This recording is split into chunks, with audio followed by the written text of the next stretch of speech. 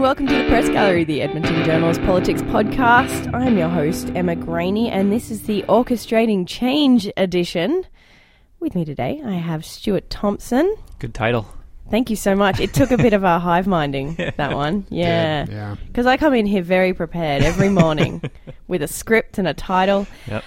Paula Simons. G'day, Emma. Hello. Paula has a new puppy. It's very cute. The new puppy is wonderful, but somewhat exhausting. So if you hear me yawning, dear listeners, it's because I have an 8-week-old puppy at home. So cute. And Keith Gerein. Good morning. Come to talk to us today because we're going to talk about health. Yay, health. Just hold back on the enthusiasm, Keith. Yeah. All right. You're going to break your microphone. So, of course, we're going to be talking about orchestrating change in all manner of ways today. That was actually a line from the AG's report or something close to it, which is one of the things we're going to talk about. The Auditor General has recommended some big changes to Alberta's healthcare system. Also going to talk about changes to labour laws, which were introduced this week in the Ledge, as we all expected them to be, and changes to electoral boundaries, which is probably one of the nerdiest things you can talk about, but apparently people are really interested in it. Let's get first, though, to health, because Keith, you're just itching. I'm chomping at the bit on this. Absolutely. Oh, yeah. Look at you. So the AG came out with his report yesterday. Then when I was speaking to the AG's office, they were like, oh, big, huge changes. It's massive. And they had their first ever technical briefing, didn't they? Yeah, it was an interesting process. Yeah, we got called in the morning, those of us who wanted to go, and it wound up being about 2 hours. Wow. Talking to the auditor about his audit. Was that an indication of just how big this report was in your mind? Was it huge or what? To a degree. It's certainly a complex topic. It's a broad topic. I think that was the reason why he wanted to help the media try to understand it. He really, I think, genuinely wants to sell it to Albertans. He wants Albertans to actually read this report as opposed to some of the other reports that perhaps he understands are a bit too technical for most Albertans. But this one affects everybody. It's about the health system. It's about how it works.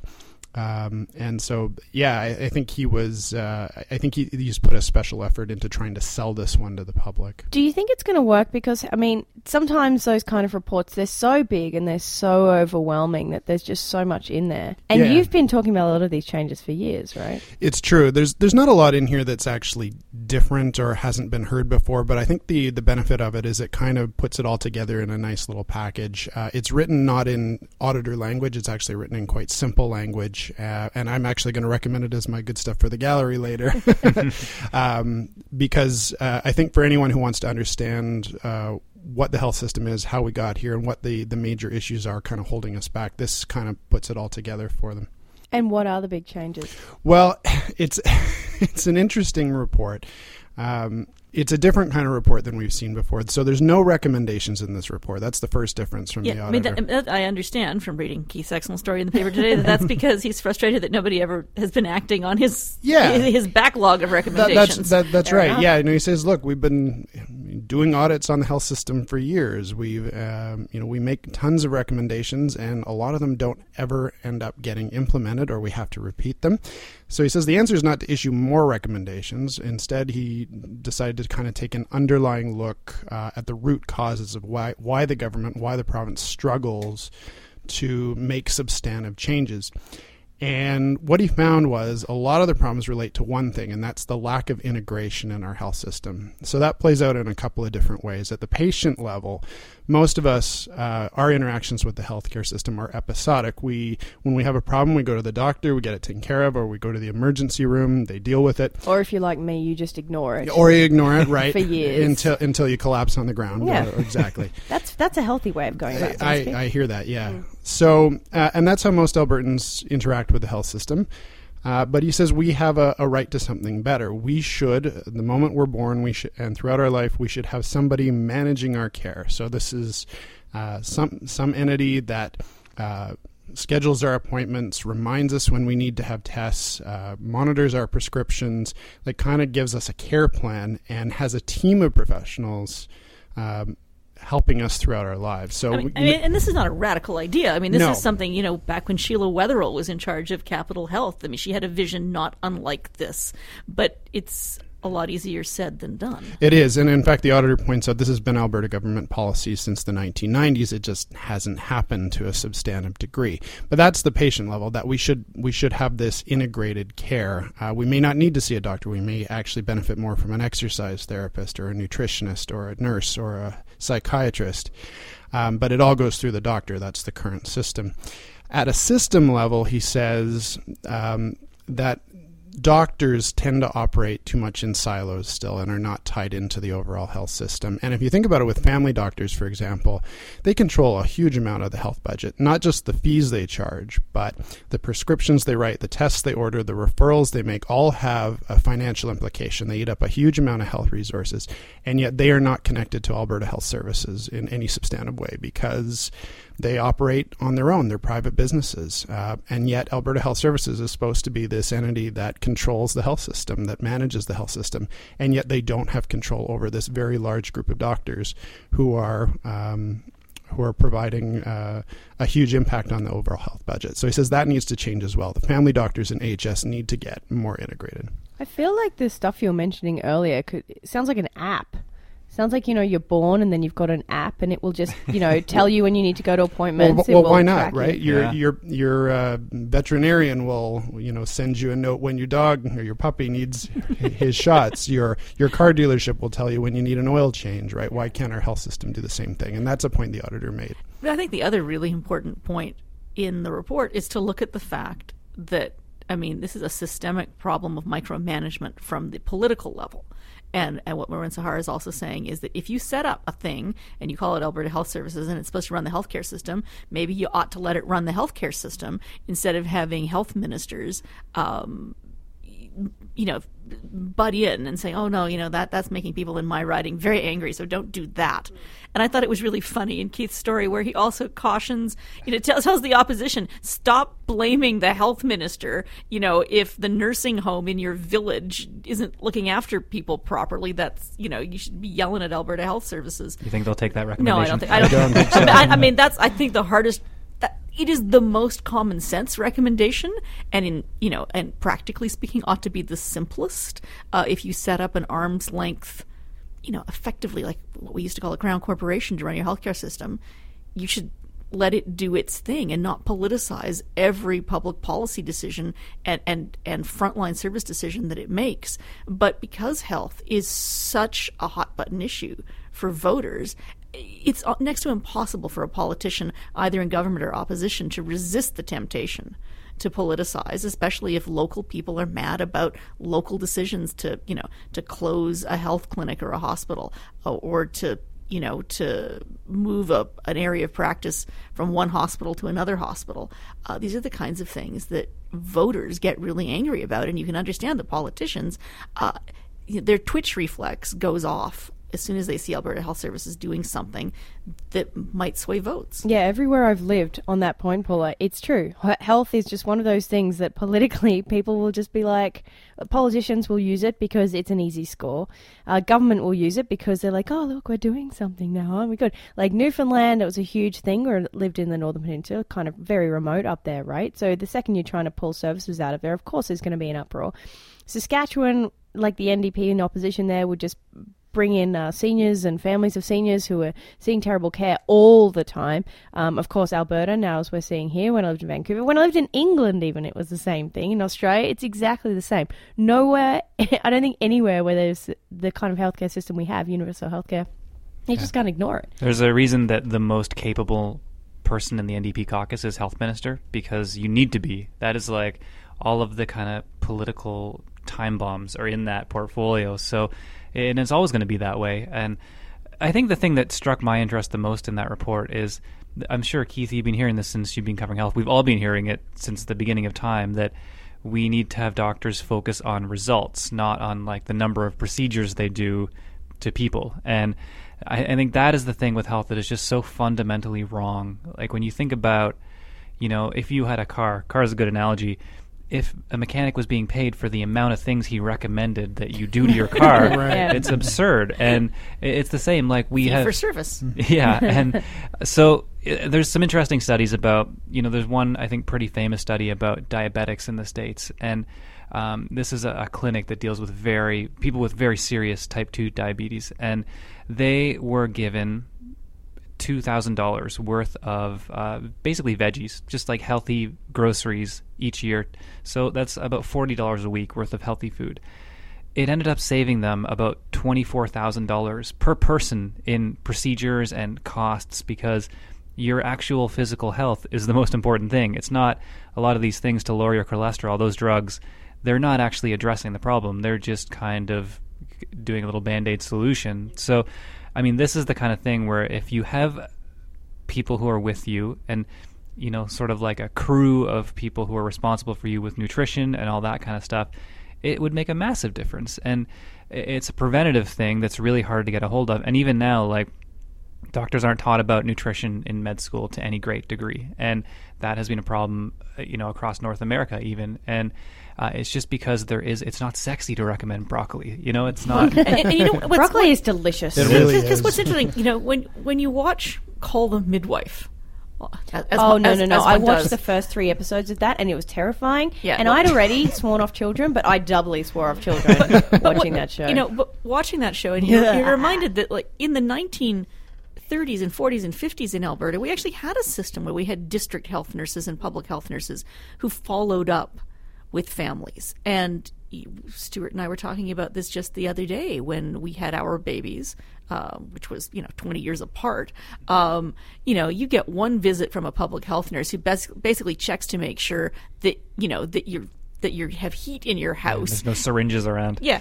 And that's it, right? Doesn't really, it never follows back afterwards to see if you're having postpartum depression issues or if the baby is having failure to thrive issues, right? You get one visit, and then after that, you're kind of on your own. And it makes sense.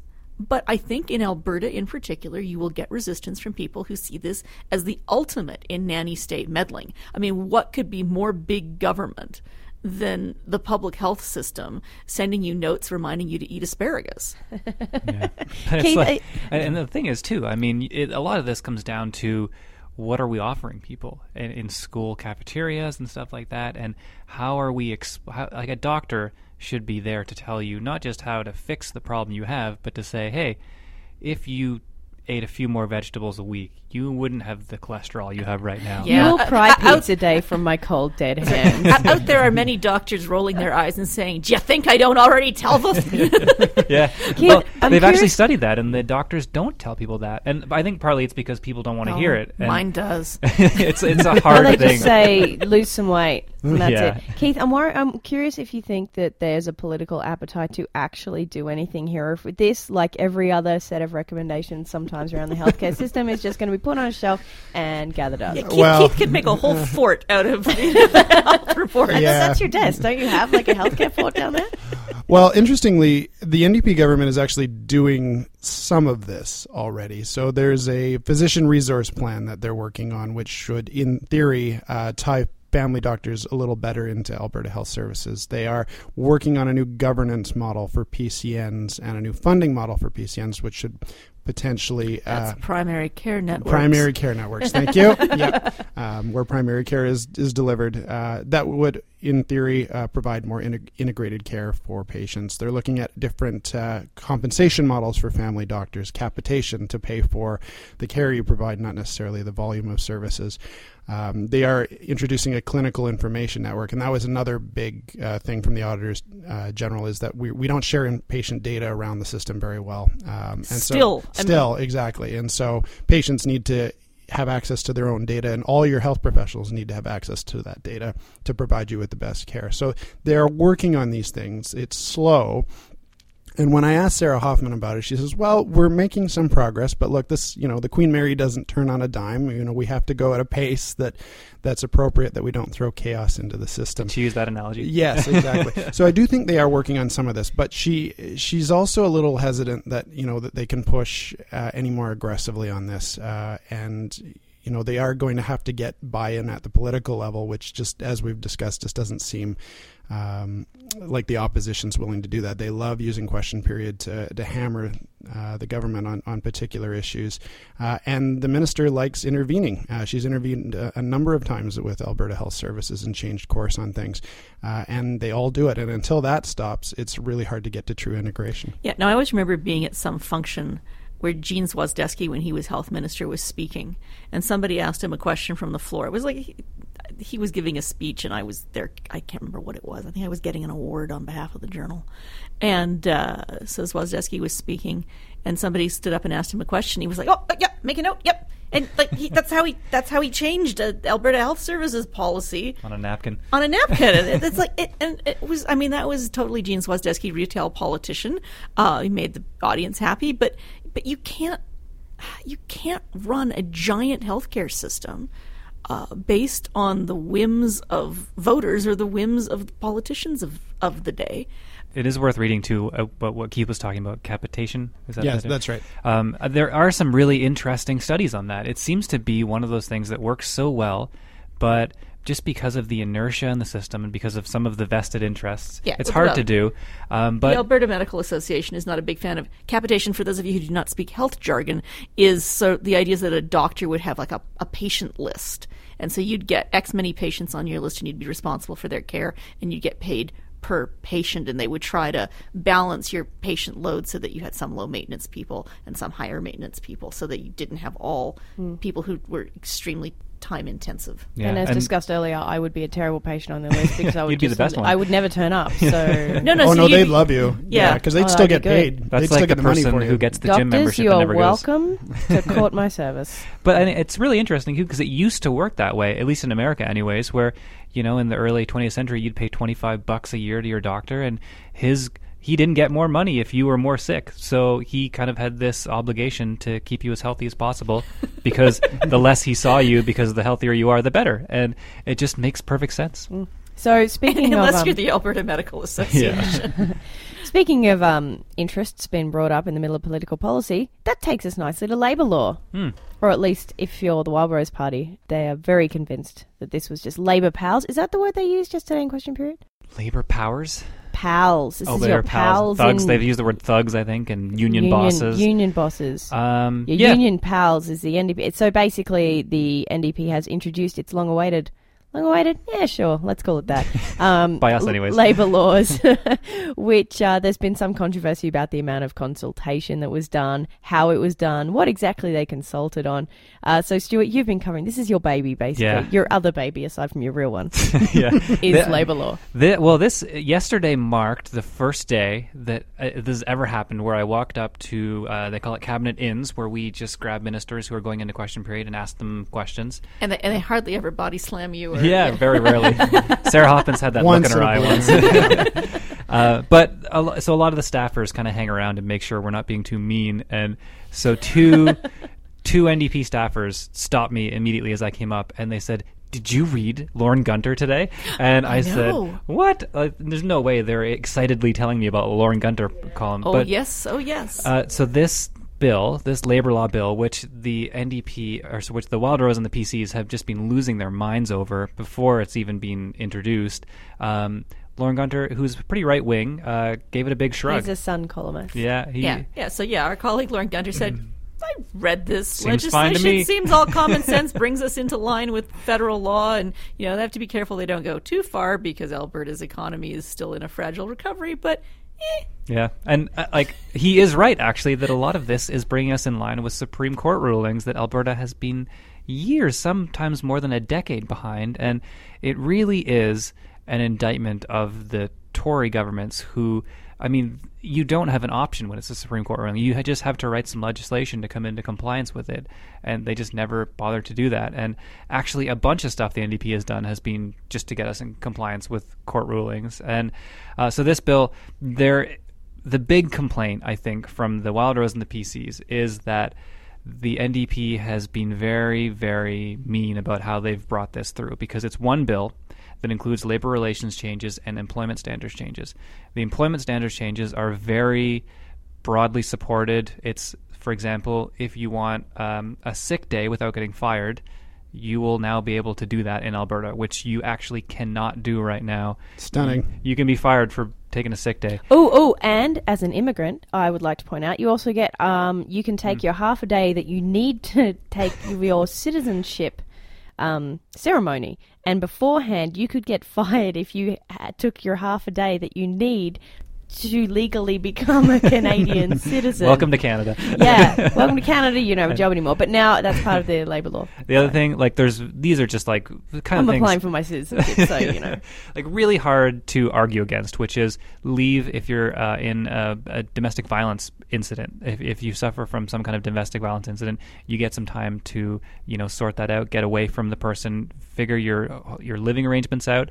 There are compassionate care leave. There's leave if your child is critically ill, which the NDP actually, Rick McIver was accusing them of being shameless in using this woman, but she had a boy who had leukemia who needed treatment, and she got fired for going and attending to his treatment. Right. And let's be clear, this isn't paid leave. No, this is unpaid leave. Unpaid sick days, unpaid compassionate care. It's just if you want that time, they now can't fire you. Your job is protected. And so this woman, and I didn't actually really buy what Rick McIver was saying, because this woman talked to CBC first, and the Labor Department said, hey, you are exactly who we're making this bill for. Do you want to come and chat to us? And they brought her into the press conference. So obviously it's politically good for the NDP, but it's not like this woman was some like unknowing pawn. Like, she knew exactly what she was doing, and she was legitimately over the moon that people in her situation weren't going to get fired in the future. So this kind of stuff, you can't really argue with it. Nobody has tried. The Wild Rose and the PCs both support it. The stuff that they don't like is the Labor Relations Code, which is changes a lot of things to do with unions. And the NDP, obviously, their base is heavily union people. And the major change that everybody was kind of wondering where they would go on this is, to certify a union in Alberta, you have to do a secret ballot vote. And the unions say these secret ballots, the time it takes allows the employer to intimidate workers, to hold meetings and say, if you vote for unions, don't expect to have a job when you come back here. Like, if that union doesn't get voted in, good luck to you. And so they would kind of put a chill on that. The unions want a card check system where you sign up for a union, you sign a card, you're a member, and then if the unions wanted 50 plus 1 on the card check, the union is certified. The employers say that allows a union guy to go up and say, sign this card or else. I mean, you're going to be the guy who doesn't. Do you want to be the guy who doesn't vote for the union, and we all know you're the guy who didn't vote for the union? So there's intimidation alleged on both sides. The NDP has tried to thread the needle by having this kind of hybrid system, which is if you get a card check that's more than 65%, union is certified. If the card check shows 40 to 65, you then go to a secret ballot, you vote in the secret ballot. If you win 50 plus 1 in the secret ballot, you got yourself a union. So that is how they've tried, and that actually Lauren Gunter didn't have a problem with. And that doesn't seem to be an unreasonable compromise. It seems, because I take the opposition's point about a card check system. Yeah, it's both fair points, I think. When there was a failed union drive here at the Journal years ago, it got very fraught, and these were people who were really good friends on two different sides, and so the anonymity of letting it be a secret ballot, I think, is something that preserved a good working relationship among colleagues here. Yeah. But yeah, that seems to me like a fair balance. In the technical briefing, they had the lawyer who kind of did a lot of these recommendations, Mr. Sims, who he was very entertaining, and then they had him in the press conference, and he's one of those lawyers who he's old enough he just doesn't care anymore. Like, he doesn't care what he says. He's smart, seems to really know his 40 years in labor laws. And I was watching the communications person, Matt Dykstra, who used to actually work here with us. Every time Mr. Sims would talk, you could see like a look in his eye like, oh no, like what's he going to say? He was very colorful. And his point was like, we know that intimidation happens, and we know it can swing the vote by about 10 to 15 points. So we made it 65%. And then 40% on either side, just because that's how it tends to work. Like, you kind of get rid of that swing. So it seems to be a pretty good compromise. And I said to the minister at the press conference, you've tried to please both sides here by kind of watering it down. And, finding a compromise that doesn't satisfy both of them. Are you worried that both of them will be mad now? And she said, well, that's a good compromise. It's the kind of thing where everyone hates it. It's perfect. Everybody is equally unhappy is a good compromise, right? And she was kind of joking. I put that quote in my story with the context that she's joking. And then the headline they put on my story was, Labor bill will make everyone equally unhappy, in quotes. And I saw her in the cafeteria the next morning, and I was like, I kind of felt bad for you on that one. And she was like, well, I said it. So it is interesting. Like, I think it's going to be really interesting to see how this goes. The Wild Rose and PCs voted against it on first reading. And that is either the first time it's ever happened or it hasn't happened in a very, very long time, because they wanted to bring attention to the fact that the NDP are all involved with unions and there are all these conflicts of interest. 31, right? They did it on the budget, actually. They voted against first reading. But on a bill, it's very rare. And so what they wanted to do was they wanted to get so when first reading is a voice vote, and if somebody says no, you then call a division, which brings everybody in to vote, and they all vote by name, so you know who voted for what. So the Wild Rose were saying, we wanted to get them all on the record as voting, and then we could see, because we think some of them have conflicts of interest with their ties to unions and can't vote on this bill, which this has been sort of an ongoing thing since McIver was fined for something about the electricity debate. Well, no, but that's because his wife was owned a power company. Yeah, that's different. Clearly, if they're MLAs in the legislature, they do not belong to a union because they're not working in a union. I think that's fair. And but then what happened was Paula's rolling her eyes right now. They called the division, and then they had them on the record. But then they all voted no against first reading, and we asked Brian G, and he said, well, we just don't like this bill. And I asked the Wild Rose communications people, and they said, yeah, that was kind of a miscommunication. Like, they were supposed to vote no on the voice vote and then vote yes in the division with the recorded vote. And they got caught up in the moment, and they all went, no, we don't like it. Oh, that's really awkward. Well, of course, the Wild Rose have wanted they wanted this bill to be split in two, so they want the compassionate stuff that everyone can agree is a really great idea to go through now, and then they wanted the stuff about unions to have summer consultations and then vote on that specific part in the fall. Yeah, thank you for staying with me through all of that. If you did, and you're listening to this still. We did. It was well explained. But isn't that seem a little bit cynical of the NDP to put this all together and say, hey, Wild Rose, here's a political bomb, you deal with it now. I would say that is true. Well, Notley brought that up in question period too. She said, you know what, Brian, Jean, you were part of the Harper government, which did this all the time, so don't you dare complain to me about that. He called it an omnibus bill, and when you hear the word omnibus bill, who do you think about? You think about Stephen Harper. Yeah, you do. Well, this isn't an omnibus bill. It's like a bus with a little trailer behind it. Yeah. and I think that is... mini bus bill. This is less cynical than those federal omnibus bills, which were just 1,000 pages of unrelated garbage put in together. And this, you could make an argument, this is Alberta's labor laws. Putting it together makes a certain amount of sense, but it is making it incredibly hard for the opposition. Well, I think one could call that strategic. Strategic, yeah. So it's a nice way of putting it. No, we have to move on to electoral boundaries. We only have a very short amount of time to talk about this. This is Emma's favorite topic. I'm a bit of a nerd. I don't know. Yeah, report came out yesterday, whatever, 200-page report. I wasn't excited or anything. I didn't run to the Speaker's office and physically trip up the stairs trying to get there as soon as it was tabled or anything. That's exactly what happened. I actually really hurt my wrist. You fall up a lot of stairs. I know. That's the second time it's happened. They're slippery and they're marble. Well, it was when I went onto the marble ones because I'd been on the non-marble ones, and then I was trying to run up to get to the Speaker's office. I was bounding up the stairs 2 at a time, and I just, slipped and then caught myself, and I was like, ah! And then I ran into the Speaker's office and went, hi, can I get a copy of the Boundaries Commission report? And they gave it to me, and I was like, ow, I really need to ice my wrist. But so it's an interim report. The Boundaries Commission was tasked back in December to look at this. They started looking at Alberta's electoral boundaries on December 19. They had a lot of feedback from people. They had more feedback from rural folks than they did from city folks. Basically, the upshot is that they're going to consolidate some rural ridings. There's going to be a new riding in Edmonton, a new riding in Calgary, and a new riding that's going to combine Airdrie and Cochrane. That is, of course, if all of these recommendations are indeed accepted and they go through, which Yeah, they probably will. It seemed to me also a reasonable compromise. I mean, the challenge is always we don't have representation by population in this province because urban ridings are have hugely greater population density than the rural ones. So you get people like our pal David Staples who, basically wants each vote to have the same weight. But if you do that, then you really do disenfranchise rural voters who have specific issues. The challenge has always been if the rural ridings are too large, how does an MLA serve them?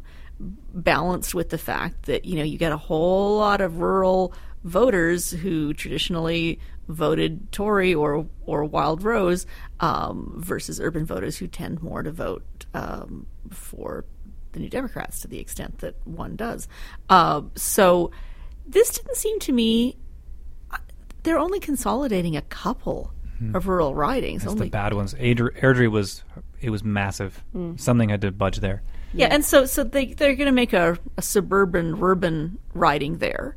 They'll consolidate one in the north and one in the south. Yeah, Drumheller, Stettler, that's going to go Strathmore Brooks and kind of bringing those together. Dirk Fildebrand is not impressed.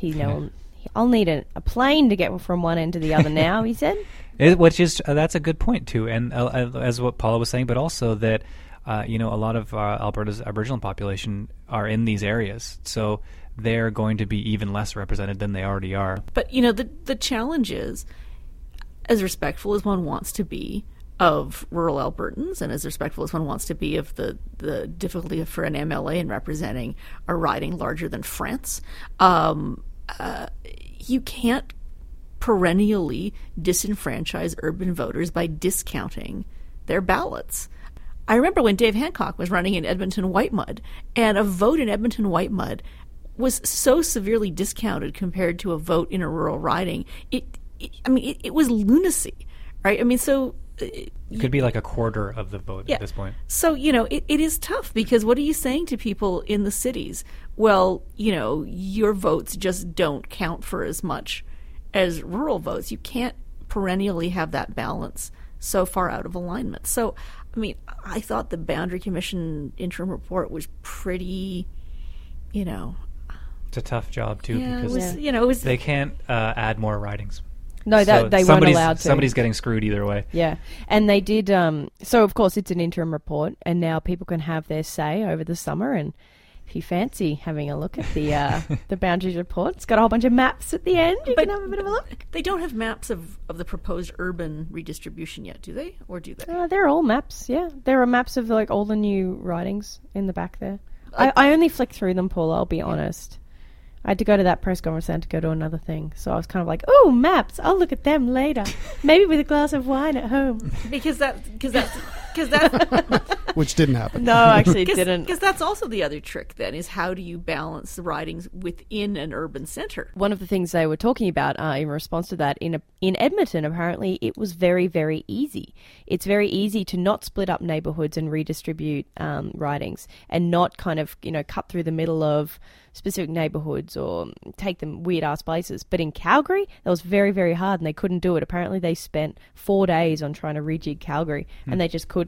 So they had to split up neighbourhoods and stuff. Is that the grid system in Edmonton kind of doing that? Edmonton is weirdly geographically balanced compared with Calgary, which is out of whack, apparently. So I learned yesterday from Justice Mara Bilby, who is the commission chair. She was talking about that. And I thought it was really interesting. Didn't mention it in my story because I don't think that's interesting to everybody. Just our loyal podcast listeners. Who are probably, they've switched off by now. You're like, Jesus Christ, Emma. It's not that exciting. But yeah, I'm interested to see the feedback on this over the summer, whether in fact they do get any feedback at all because... Oh, they'll get feedback. Well, they had 749 submissions made in their first round. And that's interesting because in the entire process in 2010, when they last did a review, they only had 500 people. And that was in the first amount of consultations. The second amount of consultations after the interim report, they only had 500 and they're already at 750. I think the public, though, is much more aware of the gerrymandering issue that you see in the United States and how that does have an actual impact on elections. So I think public awareness of this issue is a little heightened. Not that this is gerrymandering in any sense, but how boundaries are drawn for elections is I think, an issue in the public mind now. Well, and there might be a concern, too. I mean, if you're a rural voter, you were pretty dang sure that Ralph Klein wasn't going to redistribute the vote so that there were fewer rural ridings. Yeah. I mean, the New Democrats are not going to be as concerned about preserving their rural base. I do wonder what they're going to do, because they don't want to look like they're taking advantage here. And that's a really tough question of, do we do this just the way they said, or do we kind of fudge it a little bit to look like we're not just doing it for ourselves? Yeah, they're really walking a tightrope here. And I don't know if you read their statement on it, but it was like... From the party, too. Yeah. It was like, this is a good review, and we love reviews. They're doing a great job. Like, it didn't say anything. No. And the Wild Rose was like, this garbage. Go with the Minority Report. It was very my favorite different. Tom Cruise movie as well. Yeah. On that note, we have all summer to talk more about boundary reviews, if so we please. Let's move to good stuff from the gallery. Stuart, what do you have for us this week, mate?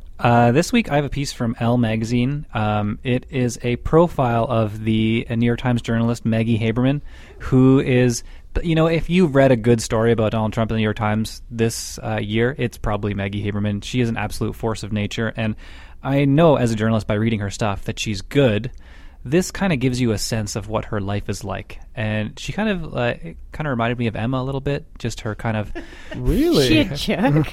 Well, now we have to read. She has this kind of frantic energy that seems like it's not real at first, and then you're like, no, this is just who she is. Like, this is just the kind of person she is, and it just channels her professionalism. I don't know if that's a compliment or not. I don't know how to take it, but I'm going to consider it a compliment. Okay. Thank you, Stuart, so very much for my frantic energy. It's meant as a compliment. Yeah. It's a great piece. Paula, what do you have? All right. I've done nothing this week but train a puppy and read about Donald Trump's trip to Europe. Puppy. But I'm not going to talk about Donald Trump and his the way he shoves the poor Prime Minister of Montenegro out of the way to get to the front of the bus. I'm going to recommend something completely different. I've been listening to... My daughter showed me how to put podcasts on my phone so that I could Celia. so that I could be super cool. And for Mother's Day, she bought me a headset so that I could walk to work and listen to podcasts. And I have been listening to a podcast recommended by David Staples by an American popular historian, Dan Carlin. He has a podcast called Hardcore History. And I've begun with his very long 3-part series about tensions between the ancient Greeks and the Persians and the Peloponnesian Wars. And so good. I'm just loving this. Carlin's style is so discursive. You start at the Battle of Thermopylae, and suddenly you're in ancient Assyria, and people are chopping the heads off their enemies and putting them on spikes. And wow, It's great. Awesome. He's absolutely charming. His delivery of the gory stuff is just tremendous. Oh, He's got cool. a great voice for it. I am going to recommend... I don't have a specific thing, but I'm going to pick out some links of the favourite stuff I've been reading. It's the 50th anniversary of the 1967 referendum in Australia, which... It's a National Sorry Day, basically, and there was a referendum, and it was to give more rights to Indigenous folks in Australia. There are a lot of stories that have come out. Australia, if you don't know, has a horrific history with Aborigines, including... missions and something similar to residential schools and just an appalling treatment. So it is a 50th anniversary down there, and there's a lot of really, really great work coming out of Australia. So I'll just cherry pick some of those and throw them up onto the website. Keith? Well, as I mentioned, I'm going to recommend the auditor's report that I covered yesterday called Better Healthcare for Albertans. It's divided at up... a glance. At a glance. Well, that's the at a glance. There's also a longer version. If you just want to read the at a glance part, that's sufficient. But, I mean, auditors' reports are not riveting stuff, but for people who are interested in the health system, wondering what all this chatters about, why we haven't sort of gotten to a better place, why people are complaining, this encapsulates it all very nicely. It's not written like an auditor's report normally. It's written in plain good old English, and it's worth an hour of your time. Fantastic. thank you so much for joining me, guys. Stuart, Paula, Keith, and Greg, who's here to film some of this and put it online at edmontonjournal.com, where you can find all of the previous episodes of the Press Gallery podcast. You can also sign up to our SoundCloud channel, iTunes, and TuneIn Radio. And then you get all the latest updates, and isn't that fun? I hope you join us this time next week on the Press Gallery.